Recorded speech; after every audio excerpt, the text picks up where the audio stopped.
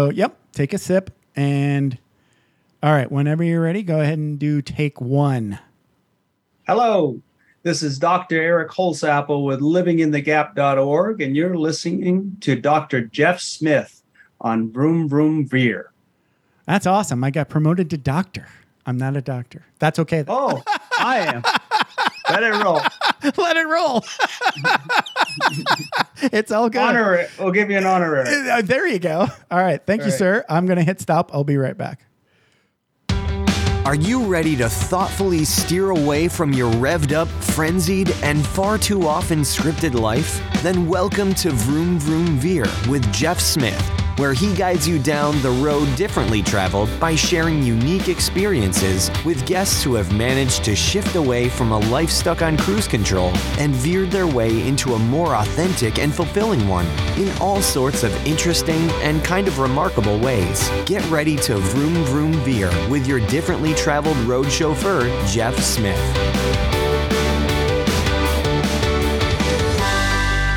Jamie B. Huss, thank you so much for being on Vroom Vroom Veer and welcome to the show. How's it going?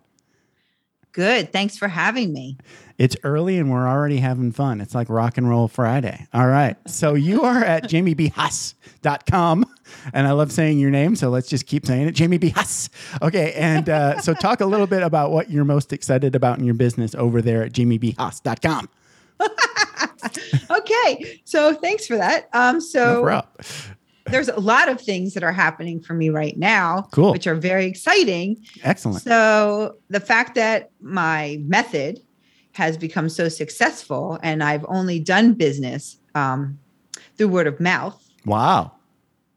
For 6.5 years, only word of mouth. That's and amazing. Thank you so much. Congratulations. Thank you so much. That means you're doing something right, just by the way. I'm doing something right. That's great. Okay. It is. Right. And so now I've actually hired a team to help me. Wow. We're putting together a book. Amazing. I'm going to be working on an online course. Wow. And start doing more workshops now that the world is open, which I love being with people. Like that's my favorite, to be with people. Yeah. Yeah. I'm with you. Virtual is nice, but you know. Yeah. Yeah. I really like being connected and letting everybody feel my energy and sensing off of them. Definitely. And then probably moving forward to another book. Okay. And so wow. And you've got a lot of irons in the fire, as they say. Good for you. Thank you. So later on, I'm going to tease the story now. So later on, not now, but later on, we're going to talk about how you came up with this story, that you came up with some of the tools that you use in your method, right? Yes. But we're not going to talk about that now. So you got to listen to the end of the show, people, to get that awesome, funny story. Okay. So let's go back in time, because that's what we do here in Vroom Vroom Veer. And we're going to get your backstory, which is not always funny, but that's okay. You're laughing now. That's the important thing, right? Yeah, exactly. There you go. Yes. Okay, so this is one of my new questions that I really dig. So what's your earliest memory? Like way back when you were like 2, 3, 4? What's your first earliest memory? So I have a few. You can have a few. But one is that, I was really terrified of people and cameras. Wow. So I know. So I just remember myself, like, whenever they'd want to take a picture of me, like hiding under the table, or like when people would come to the house, I'd hide. Like there was a lot of hiding going on. I was afraid. I don't know what I was really afraid of, but I just remember that. Okay. And then I remember myself, I had a lot of Barbies. I loved Barbies. But I literally had like Barbie World. I had like everything, like half the basement, because I'm from the East Coast originally, right, where we have basements. Sure. Half the basement was like Barbies and buildings and apartments and vans. And you had the car and Ken and everything. Yeah. Everything. That's great. I know. And I just really loved that magical world. Yeah, I'm with you. I was there for hours. So I grew up in Michigan, and we had basements too. Right. Yeah, on the West Coast now, like California, Nevada, right? No basements. Yeah. Just a slab of concrete. Yeah. Yes. What are they, lazy? Exactly. I have a coworker that lives in Sedona, Arizona, and she's got a basement. Oh, I know. I'm so jealous. I'm feeling ripped off. I know. I love basements. They're awesome because like it's cool in the summer. I mean, my brother and I, when we were growing up, we would just like live in the basement. Right. Yes. We would put a little black and white TV, and my brother threw his bed down there. I think it was just like a mattress. And there was this old shitty couch that I slept on. And we never wanted to leave the basement. It was awesome. Yeah, it was awesome. Oh, I miss my basement. Yeah, me really too. Bad. Anyway. Really bad. My parents, they don't have a basement anymore. So I am basementless right now. Yeah. My auntie still has a basement. The last time I was home, we hid from a windstorm and we were in her basement. So I was like, basement. Anyway, okay. So I wanted to also say, like, I was the opposite of you when it came to like childhood and pictures. So I was that kid trying to like smile and put thumbs up and be in front of the camera. I know, right? It was like, I was like, okay. We had, it's awesome. We had different childhoods. Yes. Yeah. So you're hiding and scared. And I'm like, look at me. Okay. So where did you grow up? I know you said East Coast, but more specifically, where did you grow up? I'm originally from Philadelphia, so I am a Philly girl. Wow. Okay. So you're an Eagles fan. I do actually. Eagles, yes. Of course. And I love the Flyers. Sorry. Yeah. Right. Of course. Okay. Yeah. So what was it like growing up in Philly? Wow. Okay. That's a very expansive question. It is. Just talk, in general, what was your childhood like? So, when you were hiding out. When I was hiding out. Yeah. So I lived in the suburbs until I was like 14. Gotcha. My parents got divorced at 10. Okay. And then we moved into Center City, Philadelphia. So Center City. Okay. Center City, Philadelphia. That's a lot different than the suburbs. Yeah, it was amazing. Okay. So we took this shy girl and like all this other stuff. And then I moved into the city and then I went to Performing Arts High School, which was kind of like, that's fun. It was so fun. It was kind of like Fame. Yeah. I was about to just say it. So like really you went to Fame High School. It was. Yeah. We went out to school for lunch and it was like, so this shy shell girl. Yeah. I feel like that was a gift from God because it was like, I just opened. Wow. I just opened. Yeah. And it was like, the life was just so expansive and exciting. Yeah. And, Center City, Philadelphia is actually really beautiful. Mm-hmm. There's a lot of colonial stuff. It's amazing. Right. P.S. The food is amazing. Like the best. The best. Okay. All right. It's like New York food. I mean, like the best. I am a cheesesteak fan. Okay. All right. I do love cheesesteaks and hot pretzels. It's kind of required, right? Yeah, You're Philly, right? And so what did you do? What was your performance? Did you dance? Did you sing? Did you do everything? You were like triple threat? Well, I was a split major. I studied theater and dance. Okay. And dance. And dance. Yeah, that's awesome. So I did drama in high school too. So I could sing and I could kind of act, but I could never, ever dance. So I did this. I was Little Abner and Little Abner in my junior year. Oh, I love that. And our director was actually a choreographer. She was a dancer first. She hated me. And she was stuck with me. She was like, can you move at all? And I'm like, hey, I'm here. I'm doing it. You got what you got. So my Little Abner was not very dancey, but that's okay. I sang, hey, I'm singing. Yeah, that was fun. I'm sure you were fabulous. I'm sure. Well, I don't know. Little Abner is very I think it was a 30s or 40s kind of, it's like all that old school music. It's like really weird. If you sing it now, you sound really funny. Okay. All right then. So what was like a perfect day for you when you were a kid? So I'm gonna use the history of Center City, Philadelphia, please, because that was a better, more happier, fun life. Sure. So in school or after high school. Like it doesn't matter. A whole bunch of stuff. But, whatever is a better story. Well, I can tell you this. Okay. You know, at like 17, I got a fake ID. Okay. All right. I had a buddy that had the fake ID, but okay. Yeah. So you were the buyer of the booze. Okay. Well, no, me and my group of friends, we had a few of us. Right. We all got the fake IDs. And it was like, you know, my mother was kind of loose. I mean, to some degree. Yes. So it was like we go to the liquor stores and have parties. Oh, nice. I was getting into nightclubs. Oh, wow. And like, you know, hanging out and dancing because I do still actually love to dance. Yeah.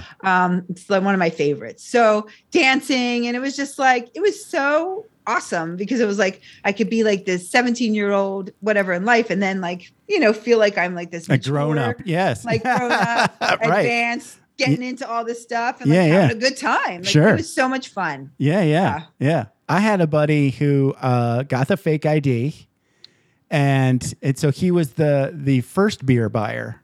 Okay. And then another buddy of mine, I think we were like 16 or 17. He already had a full beard, so he just stopped getting carded. He didn't need, he didn't need an ID anymore. It's just like go in, pick up beer, put it on the counter. They sell it to him, you know? Wow. That's amazing. Yeah. So I was in a small town. So the nightclub thing didn't happen for me until much, much later. Mm-hmm. But we were going to like, you know, high school dances. It was like living in the past when you live in a small town. Yeah. But still, that's fun. It is. I mean, like you know, social. it's what you can do. That's right. Exactly. It's okay. There's nothing wrong with it. Yes. Okay. So this is going to be probably an interesting question. So like, if you could talk to your younger version of you now, what would you say? Yeah, I know that I knew that was going to be loaded. Well, that's a multifaceted question, actually. It is. There's a bunch of different things I would like to say to myself. That's okay. Just pick one, you know, and start. Yeah. But, you know, one piece would be, you know, at 17, I really started like also excelling in some of my gifts and abilities. Okay. And just getting like deeper and going more into like the deeper like realms of yoga and kind of internal stuff. And what happened was I got really scared. It freaked me out. And like, I was telling people things that I could see and know, and like, it just didn't go well. And so I chose the route of drugs and alcohol right. to kind of drown things out, sure. to not feel or think those things. And so I feel like what I would like to, which obviously if you've read my story, took me on a whole adventure. Oh yeah, we can get into that. Of using drugs and alcohol. But what I would say to my younger self is like, you're good enough just as you are. Like you are loved, unique, and special. And like if people don't appreciate you and your gifts, it's okay. Like you're okay. Right. Like it's like you don't have to hide who you are and shrink to make others feel comfortable. Wow. Yeah, but then you wouldn't be you. Well, then I wouldn't have gone through all this stuff. But you asked me if I was going back, what would I say? That's great. Yeah. I have things like that too. I know what you mean. I mean, I think most people using drugs and alcohol, right, are either, I mean, they're really, I suppose, like if you think about it from a healthy point of view, right? Yes. It's okay. Right? A little bit of alcohol, you know, maybe some weed, no big deal, right? Yes. As long as you're coming at it from a place of, you know, internal health, right? Like I know these things aren't good for me, but I'm going to indulge a little bit. That's okay, right? But what you're talking about, the addictive kind of like, I don't like the way I feel, I want to do something about that. That doesn't necessarily need to be drugs. That could be anything that, you know, in small doses isn't necessarily all that bad, but you know, when you're doing it whenever you do anything to, I guess, avoid, hide, right? Yes. Like numb's a good word, right? No, it's really numb and numbing, check out. Right. Yeah. Check out. Just, I don't like the way I feel. this alcohol will make me feel differently. Yeah. Yes. So you're Yes. avoiding. Yeah. Yes. But it could be like sex. It could be food, right? I mean, Food, it just gambling, Yeah, shopping, exactly. exercise, work. exercising. I'm glad you said that because because that's a huge one. You know, Yes. people get addicted to an abusive amount of exercise, right? And they call that living their life. You know, and I want to talk to those people. I'm like, that's great. Exercise is great. You can do it too much. Yes. Yes. Yeah. And really and you're right, because really all of my clients, including myself, have some level of like a checkout, a numb, a using something outside of yourself right. to make you feel different and better and okay. Yeah. Right. So Yes. it's like some people don't have that and some of us do. Right. Yeah. And- yeah. I think probably everybody has some, but some people take it too far to the point Yes. where, right. And they probably maybe they don't know, but maybe they need help with that. Well, exactly. Exactly. Right. Yeah. I think the key for me anyway was just learning that, like, I'll give you this example. Like when I was still active duty Air Force, I was hanging out with friends and we were making beer. And, so making beer is like, depending on how you do it, it could be labor intensive, right? But it's mostly standing around, right? And I realized at that point that it was hard for me to stand up for long periods of time, right? And that led me down this whole like path of figuring out I need to clean up my diet and, not eating the SAD diet, the standard American diet with like preservatives and sugar. But it took years, that was just the very first inkling, like looking at my buddies going, look, they can stand up as long as they want and it doesn't bother them. Yes. What's wrong with me? Yes. Yeah. Yes. Yeah. You get it. Okay. So that was a good story. Thanks for sharing. Thanks. Yeah. Thank you. And that's a good answer. That always reminds me of that Star Trek episode where, did you ever watch the Next Generation Star Trek? Are you a nerd? You can admit it, or I haven't seen that one. I love the movies though. Okay. So there was like this story where the captain Picard gets to go back in time and undo this thing, where he gets in a fight and he almost dies because this big burly alien sticks a knife through his heart, and he survives. Right? He survives, but he gets a fake heart. And then in the future, he dies because the heart broke, right? Oh. Yeah. So he gets this, he says, okay, it's kind of like that question. Like if you could go back in time and talk to your younger self, what would you do? Yes. He doesn't get in the fight. He turns the other cheek. Oh. Right? But I love that. Then he goes back to the future and he's a completely different person.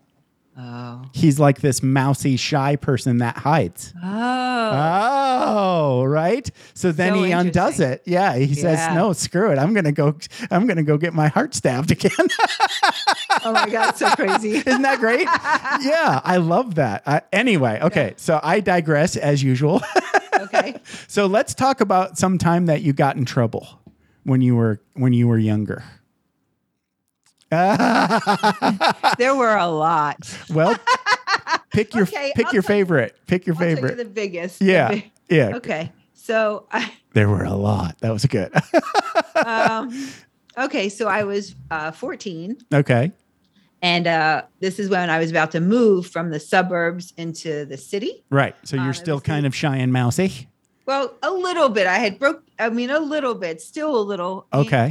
Right. But I had a lot of friends that were very outgoing and very whatever it was. So it kind of like compensated, and they kind of helped me get a little bit more whatever. Okay. And so there were these sisters that lived down the street from my house. And my mother was actually going to Europe for a trip.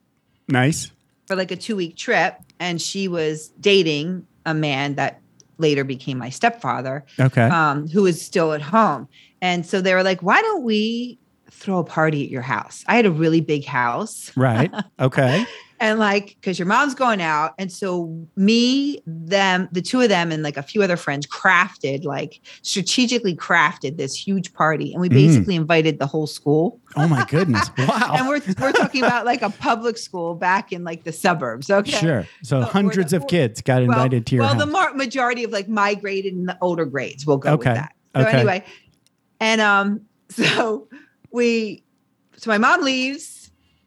I was supposed to get picked up with my dad. My sister went, and I was like, I'm not going. I'm going to sleep at such and such's house. And he's like, okay, no problem. So meanwhile, two of my friends were hiding in my house, hiding in the closets. Okay. I went in to hide in the closets.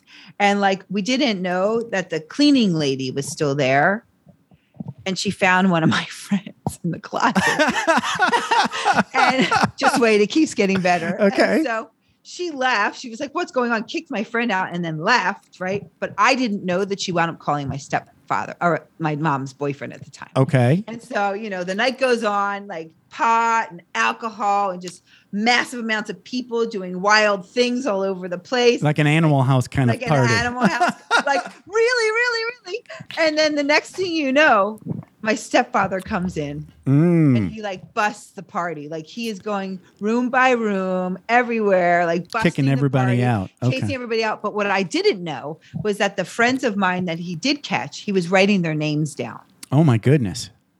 And so everybody got kicked out. I mean, I can't even begin to tell you how much trouble I got in, aside from the fact that the house was like trashed and everything else. But when my mother got home, yeah, I was like, well, obviously I was like, punished beyond belief. But then she wound up calling all my friends' parents. Yeah. I had all my friends' parents that she got the names of because she knew a majority of my friends. Right. And told them what happened. So here's the worst part. All my friends thought I told on them. Oh, no. And so the majority of my grade stopped talking to me. Wow. So thank God I moved. Thank God I moved, but everybody was mad at me. Yeah. Not only did I get in trouble from my mom and her boyfriend. It's almost worse. Worse. That's worse. Right. Because you really, at that point, when you're 14, 15, you don't give two shits about what your parents think. But you really care about what all your friends and peers think. Yes. It was really brutal. That is really pretty brutal. Yeah. So I hope that was good enough for you. No, that was awesome. Yeah, that was awesome. So, hey, but you survived and good thing you moved. I agree. Thank God. I moved a lot when I was in the Air Force. Obviously that's what Air Force people do. It's like you're only in a place 2 or 3 years. And that's a really good thing. I'm kind of addicted to that now. Because it's like you get to move and your life becomes a different TV show every 2 or 3 years. It's like, and none of these new people know your jokes. So it's like, new audience. That's great. Yeah. I've been in this job that I've been in since like 2018 and I'm not funny anymore. It's like the only good thing is they're hiring a lot of new people and they don't know my jokes. So that's, there's one good thing about it. Just go find those new people, all my stuff still works. I think you're funny. Funny looking or funny ha-ha? No, I think you're funny ha-ha. I think you have a great sense of humor. Good. Really, you do. Cool. There you go. I'm just saying, most comedians will tell you like every joke is like a magic trick. It only works once. Okay.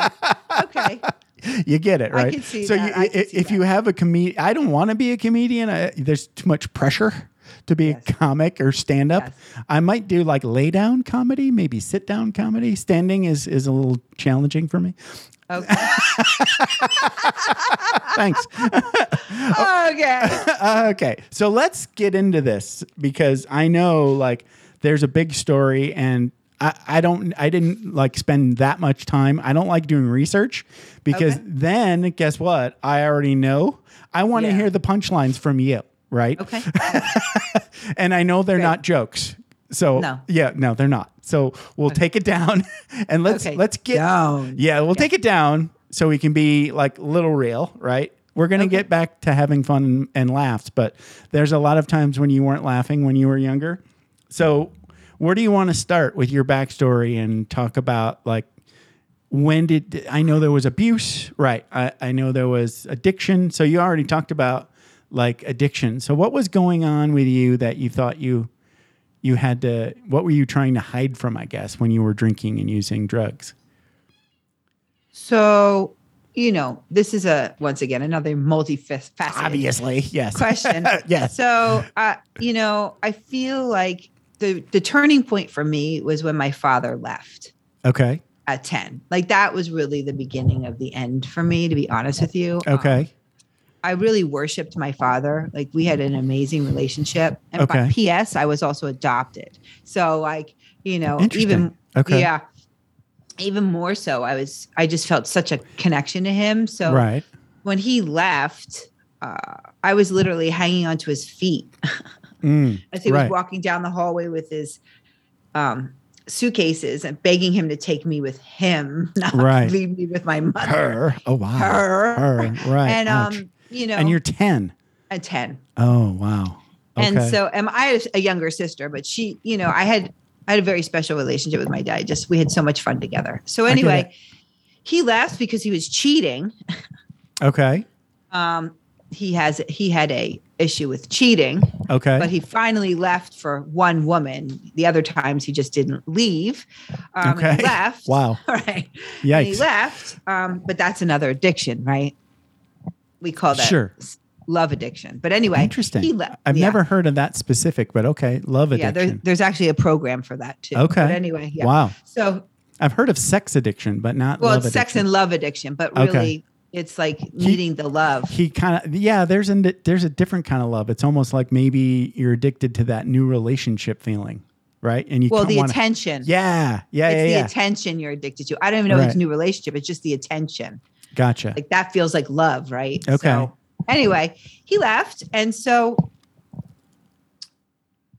the divorce was very terrible. And like, they both like hated each other and they both I got turned against each other. And I actually got used by my mother to manipulate and take advantage of my father, which I obviously didn't know at the time. And I got infused with a lot of her negative belief systems around men and relationships and relationships and money. Okay. And like about myself. And then my father had his own version of like, I have no money. Nobody had any money. And then my father was like, I'm like, I want to sing and dance and blah, blah, blah. My father's like, no, don't worry about that. Your nose is too big. You're too short. Your voice is just for the shower. You're just going to get married and get taken care of by a rich Jewish man and be taken care of for the rest of your life. And I was like, wow.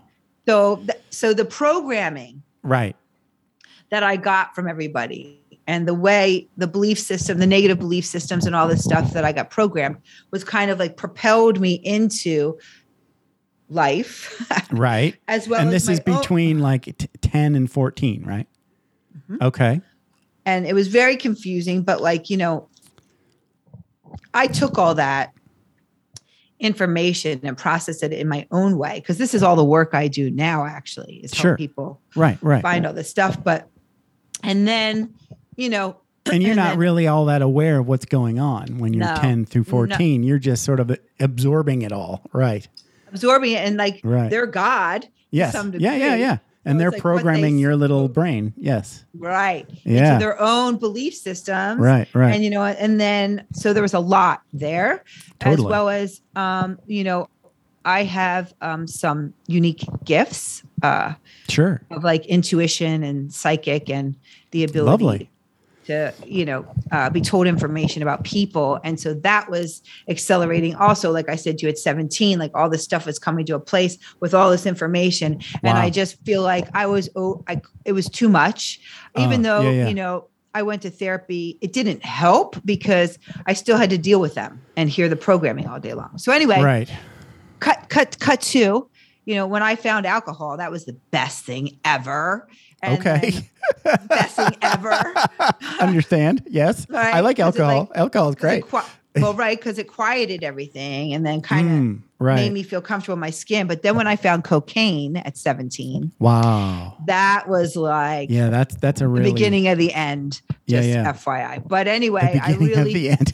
beginning of the end. And then and I loved all the attention. So it was like I was going out. I was very popular. Everybody wanted to be with me. I was getting into all the clubs, and I feel like, if the question is like, what's the turning point? I feel like it really started escalating there. Mm-hmm. But the real bottom was when I graduated college. Okay. And I thought I was just going to get married and taken care of. Like, I didn't think I was going to have to do anything with that. You know right. I don't have to work. Because all of that programming, you're just going to marry a rich Jewish dude. Yes. Right. And, like Daddy instead, said. Yes. Instead, I fell in love with a Spanish man. Okay. From Spain. Yes. And not rich. And who didn't not really know. No. And, and when that didn't work out, that was the beginning. That was really the beginning of the end. Like I just couldn't, I couldn't handle all the stories. I couldn't handle all the negative beliefs. Like the drugs and alcohol just took over. And I really kind of hated myself and I hated my life. And I didn't even tell you also, I had a very abusive step family. So coupled with their abuse and the things they did, it was just I just couldn't deal with life anymore. I just couldn't handle it. Right. And, life did not turn out the way I had thought. Right. And I was and also let me talk a little bit about you said alcohol is awesome and cocaine is awesome. Right. And it's right. And I get that. I totally get that. When you find the thing that makes the pain go away for a while, everything is awesome. Right. And I think that gets lost, right, on when we talk about recovery and addiction is there's huge chunks of time where you're not thinking about anything bad. You're just thinking everything is awesome. All I need is another hit. It becomes like food or air, it's just that's just medicine to make me okay. Right. Absolutely. Yeah. Absolutely. Right. And it was good for a long time. I was very popular and having a lot of fun for a very long time. Right. But when this feels kind of normalized, right? It feels, it is normal. That's normal for you. Right. Well, because everybody I hung out with was doing the same thing. Right. So it wasn't it wasn't normal. I was only hanging out with people that were partying. So it was I was the fun girl. Sure. But when it stopped working, I mean, I didn't know that wasn't working. Right. But the bottoms kept falling out. Sure. Kept falling out. And things just kept getting worse and worse. Right. Yeah. Mm-hmm. So let's talk about the rock bottom and or the beginning of recovery for you. Okay. So wherever you want to start. I'll start at the end and the beginning. That's it, right? Every end is a beginning. Yes. Right? Which is that the little death. The little death. Yes. At the end of my addiction, I had I'm gonna just give it to you all. Yeah. I had gotten a hole in my nose that was bigger than a quarter from all the cocaine. Wow. I had actually even gotten hepatitis B. I had Epstein-Barr. I mean, literally my body could not function from the abuse. And and aside from lost millions of jobs, had no friends at the end. Nobody wanted to be around me. I was dating a very unhealthy man who kept bringing me the drugs. Right. And one of my best friends from actually camp from when I was 15. Wow. Who lives in Atlanta actually came to visit me. And she was close with my family because I've known her for forever. Right. Right. And I hadn't seen her in 10 years and I couldn't stop using. And so I didn't know before she left that she told my family. Oh, wow. On me. Wow. And because I was literally weeks away from dying. I mean, I'm not just saying that to be dramatic. I'm telling you, I couldn't stop. Yeah, physically. And my body couldn't take it anymore. Aside from the emotional, mental. You were days stuff. Or weeks away from dying, right? Exactly. And so she told them, and a month later, I had an intervention. Okay. And this was before interventions were on TV. Right. Cool. Nobody knew what they were. Right. No, they're definitely not cool for you. Right. No, it was not cool. Not even a little bit. And so they flew her in. They hired an interventionist. And then I had 8 other family members sitting in a circle staring at me. They hijacked me and surprised me, put me in this room. Surprise, recovery.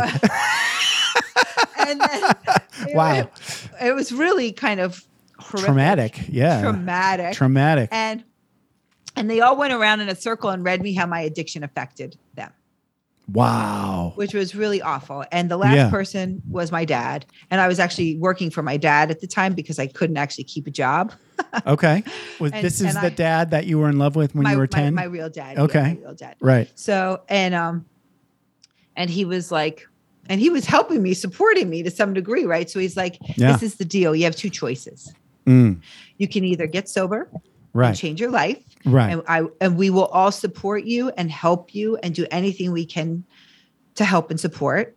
Right. Or if you choose not to, you are completely cut off and done. I will take everything away and we don't want anything to do with you. Wow. And I was like, what? I was sitting there. That's pretty hard. That's pretty hard edge. Right? Yes, that's a hard edge. And I actually had to think about it though. Like I really did. Of course. Like, of course. Wait a minute. Like, there's this impossible thing that I can't possibly do. Like stop using, my air. It's like air. It's like, okay, you're asking me to stop breathing or be with my family that I love. Yes. And you actually have to think about it. Right. I had to think about it. Right. Because, at that time I didn't know anybody in recovery. Like I didn't even know what recovery was. Right. So I had no idea. You know what I mean? Yeah. And so I thought about it and I was just like, and something came over me and was just like, this may be the answer.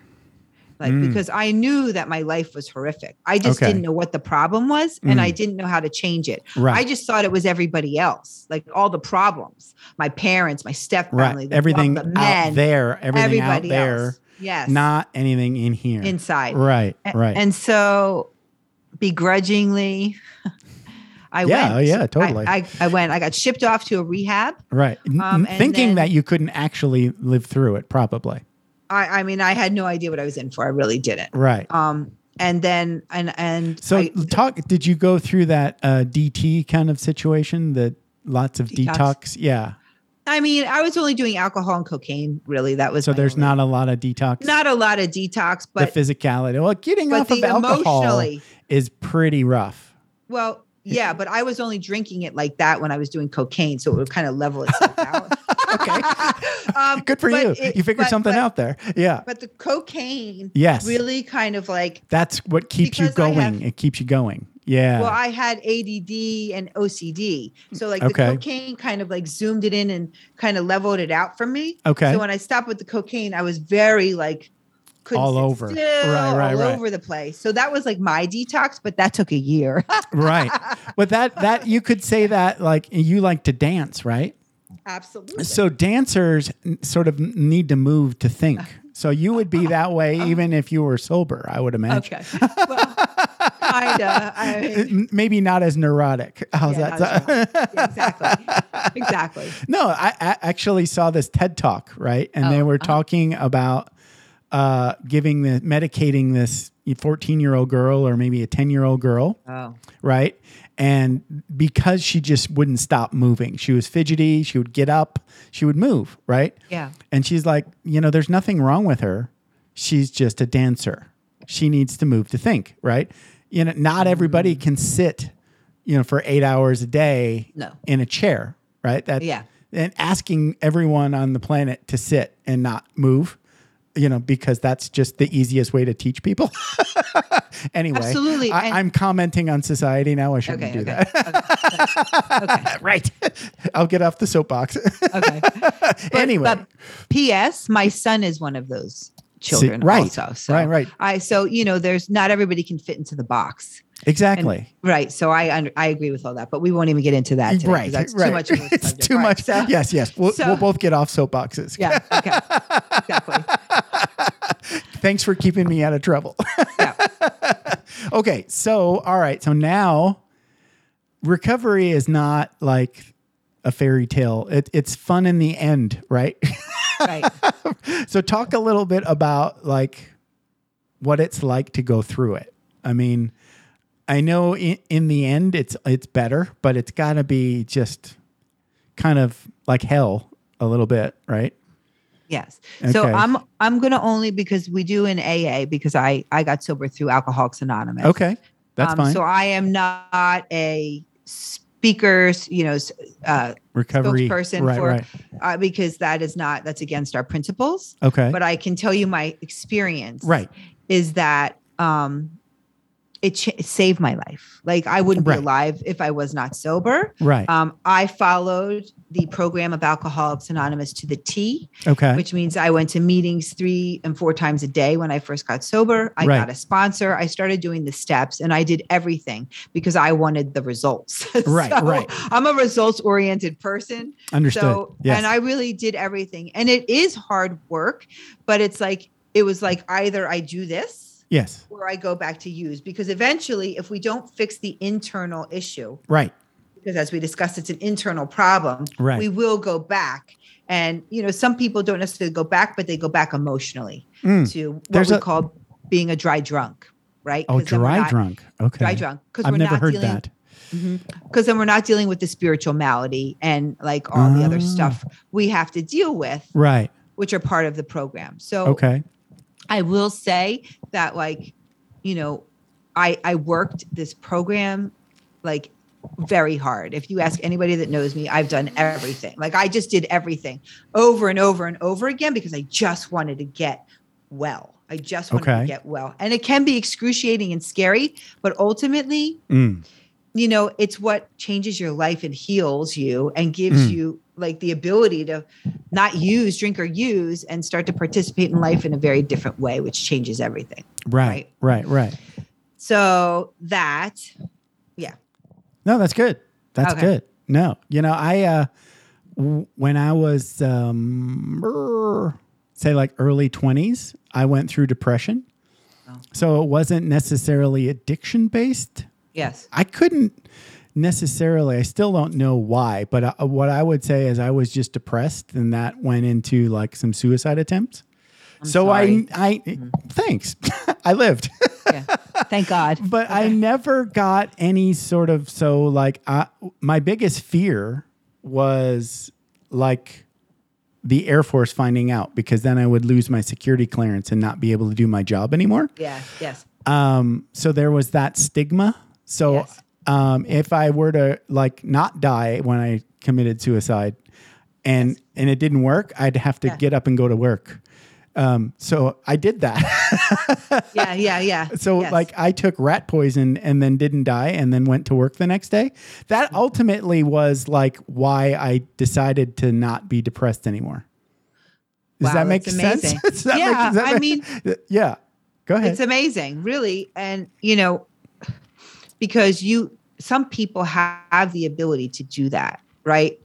I had to you had something within you that gave you that ability to do that. Like a lot of us I needed the support and guidance, right? Of going to meetings and being with people. And I didn't know how to live without drugs and alcohol. So I learned, I learned how to become a functioning person in society, right? By being in Alcoholics Anonymous. Well, what I would say is the day after I didn't die and had to live through life and pass a bunch of rat poison through my body, I felt really bad. I was really sick, right? Yes. Yeah. And I got to this, I think the internal dialogue was well, rat poison didn't kill me, so fuck it. It wasn't like a healthy sort of I wasn't done, right? I was just the volume of the bullshit that I was putting up with just got dialed down to 1 or 2. It's I'm worried about this crap. I just didn't die. Yeah. So it was years of still avoiding my problems before I actually got better. But I would say there's value in that sort of fuck it kind of attitude for a while. You're not done yet. You're not done yet. Well, you're just, go ahead. Well, no. Yeah. And I mean, that would lead me into kind of what got me here. Yes, please. Is if you want it. So let's do the story about how you came up with these tools. Yes. Okay. Because I don't want to forget because we teased it. Well, can I lead you into this? Of course. To get to that? Yes, of course. So after 9.5 years of working the program, really, really diligently and hard, I went into another program for money because I had a spirituality around money, but and obviously from all the programming we talked about. Right. So like I'm doing that, and then I turned 40. Okay. And I just broke up with another unhealthy, abusive boyfriend. Right. I'm in a job that is unhealthy and abusive. Right. And my friendships suck. And I was like, something is very wrong. Still. And this is after you become sober. Yes. Okay. 9.5 years after being sober. Wow. And then getting into another program. So I'm like, listen, my life has gotten better. I'm alive, and I wouldn't be alive, but I'm like, and I was going to therapy, and I'm like, wow, right. Something is still really wrong with me. There's more work to be done in here. More work to be done. Right. And like, I came to like the dark night of the soul because I was like, I literally broke up with the guy 2 days before my. Oh no. Okay. Okay. Technical difficulty over. Continue. Sorry about that. Yeah. Well, obviously we needed a pause. There you go.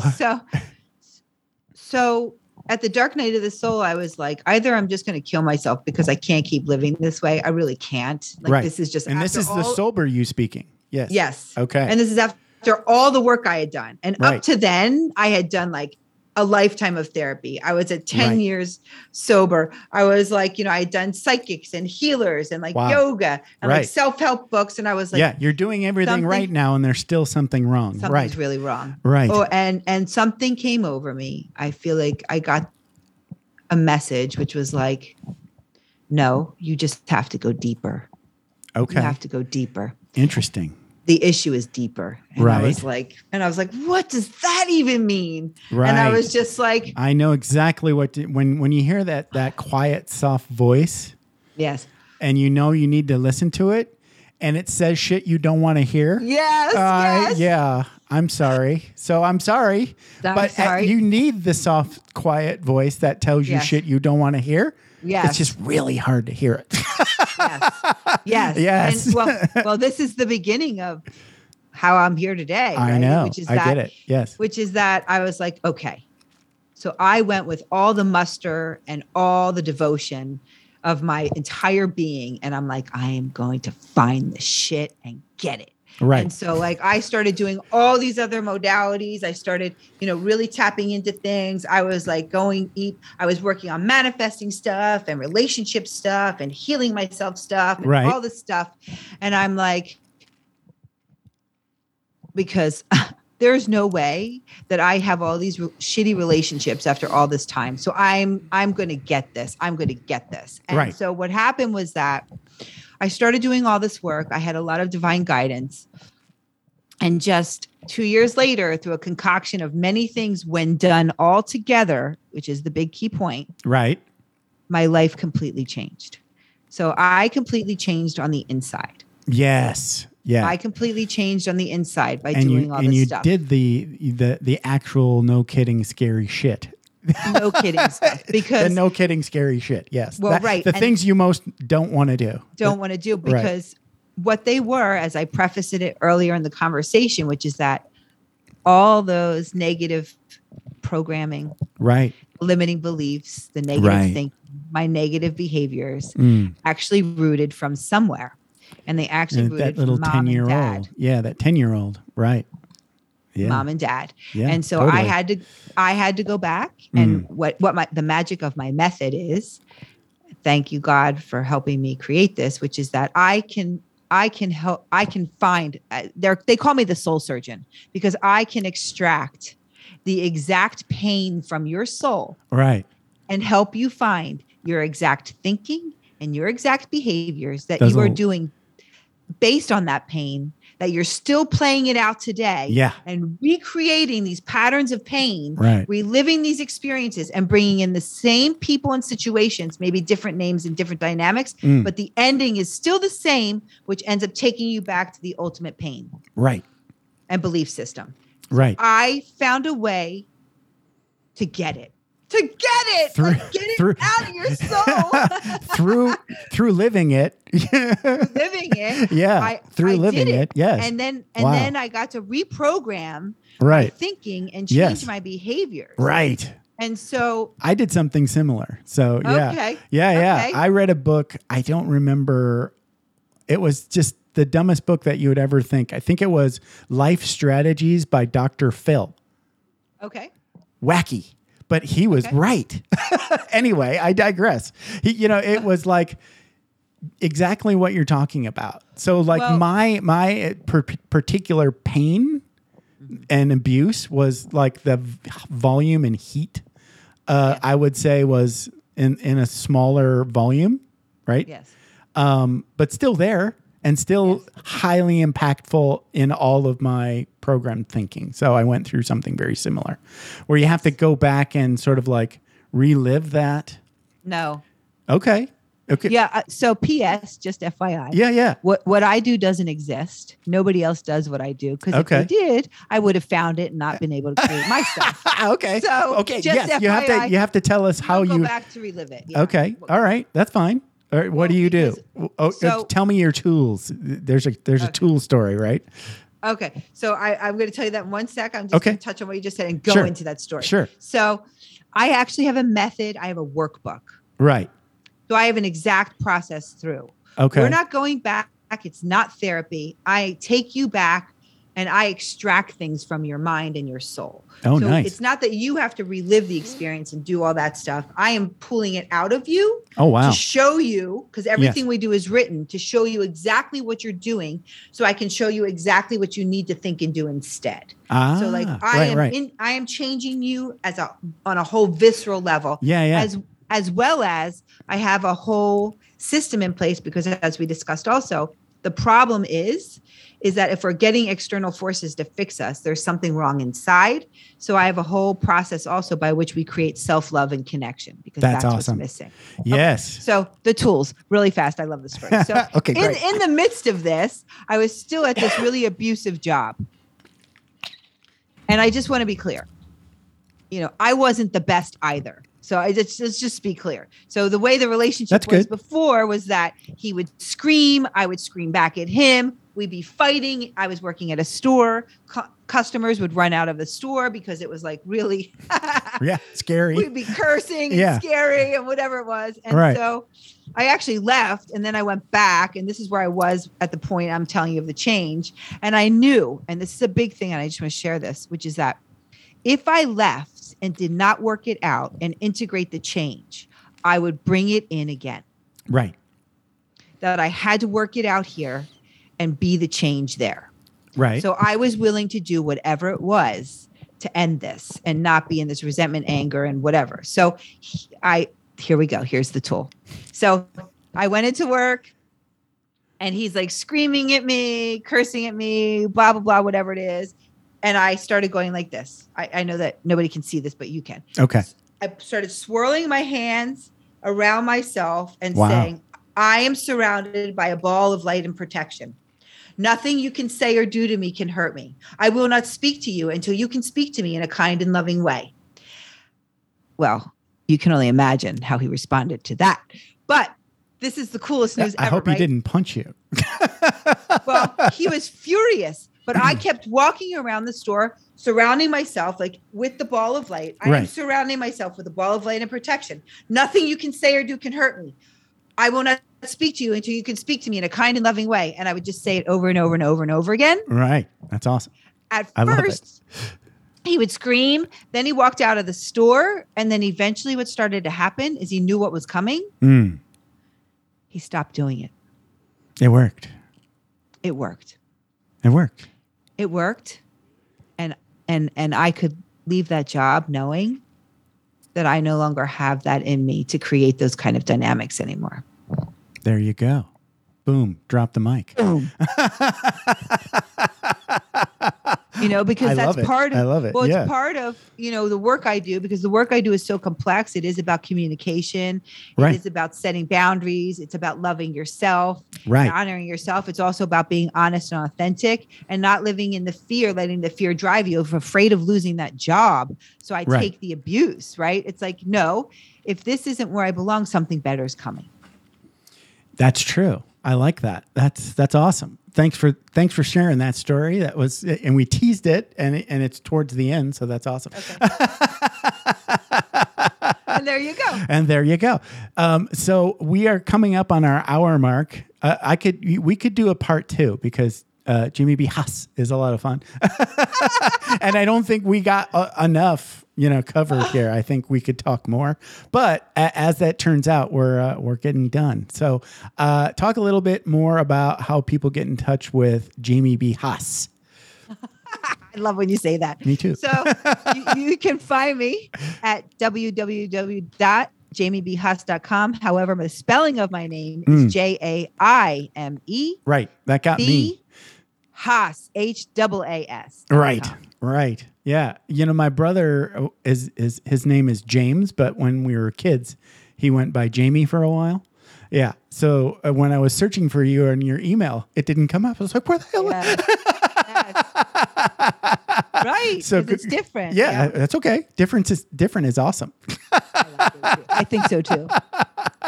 This has been a blast, and you are awesome. There's a whole list of stuff that I literally did not cover. So if you want to come back in 6 months or a year and we can talk more about the people pleasing stuff and all cause I just recently kind of got over that, I was probably, I don't know, really bad at the people pleasing thing. Yes. So and then as soon as you stop doing it, it was like amazing, the results. People don't get pleased when you stop pleasing them. I know. Well, yeah, but I did. Well, that's exactly right. Yeah. That's the point. Yeah. Okay, good. Then I maybe got it right. I don't know. It seems like you did. I don't know. We'll see. Next time we'll talk more. Okay. Yeah, I'd love to come back. You were so much fun. I really enjoyed myself. Yeah, this is a blast. So, okay. So let's wrap this up and say goodbye, and you have a good one. Thank you so much. Goodbye. All right. Take care. Thanks for taking the time to ride along with us on another episode of Vroom Vroom Veer. For podcast info and show notes, be sure to head over to vvveer.com. That's VVER.com. Man, that's fun to say. And we'll catch up with you next time here on Vroom Vroom Veer.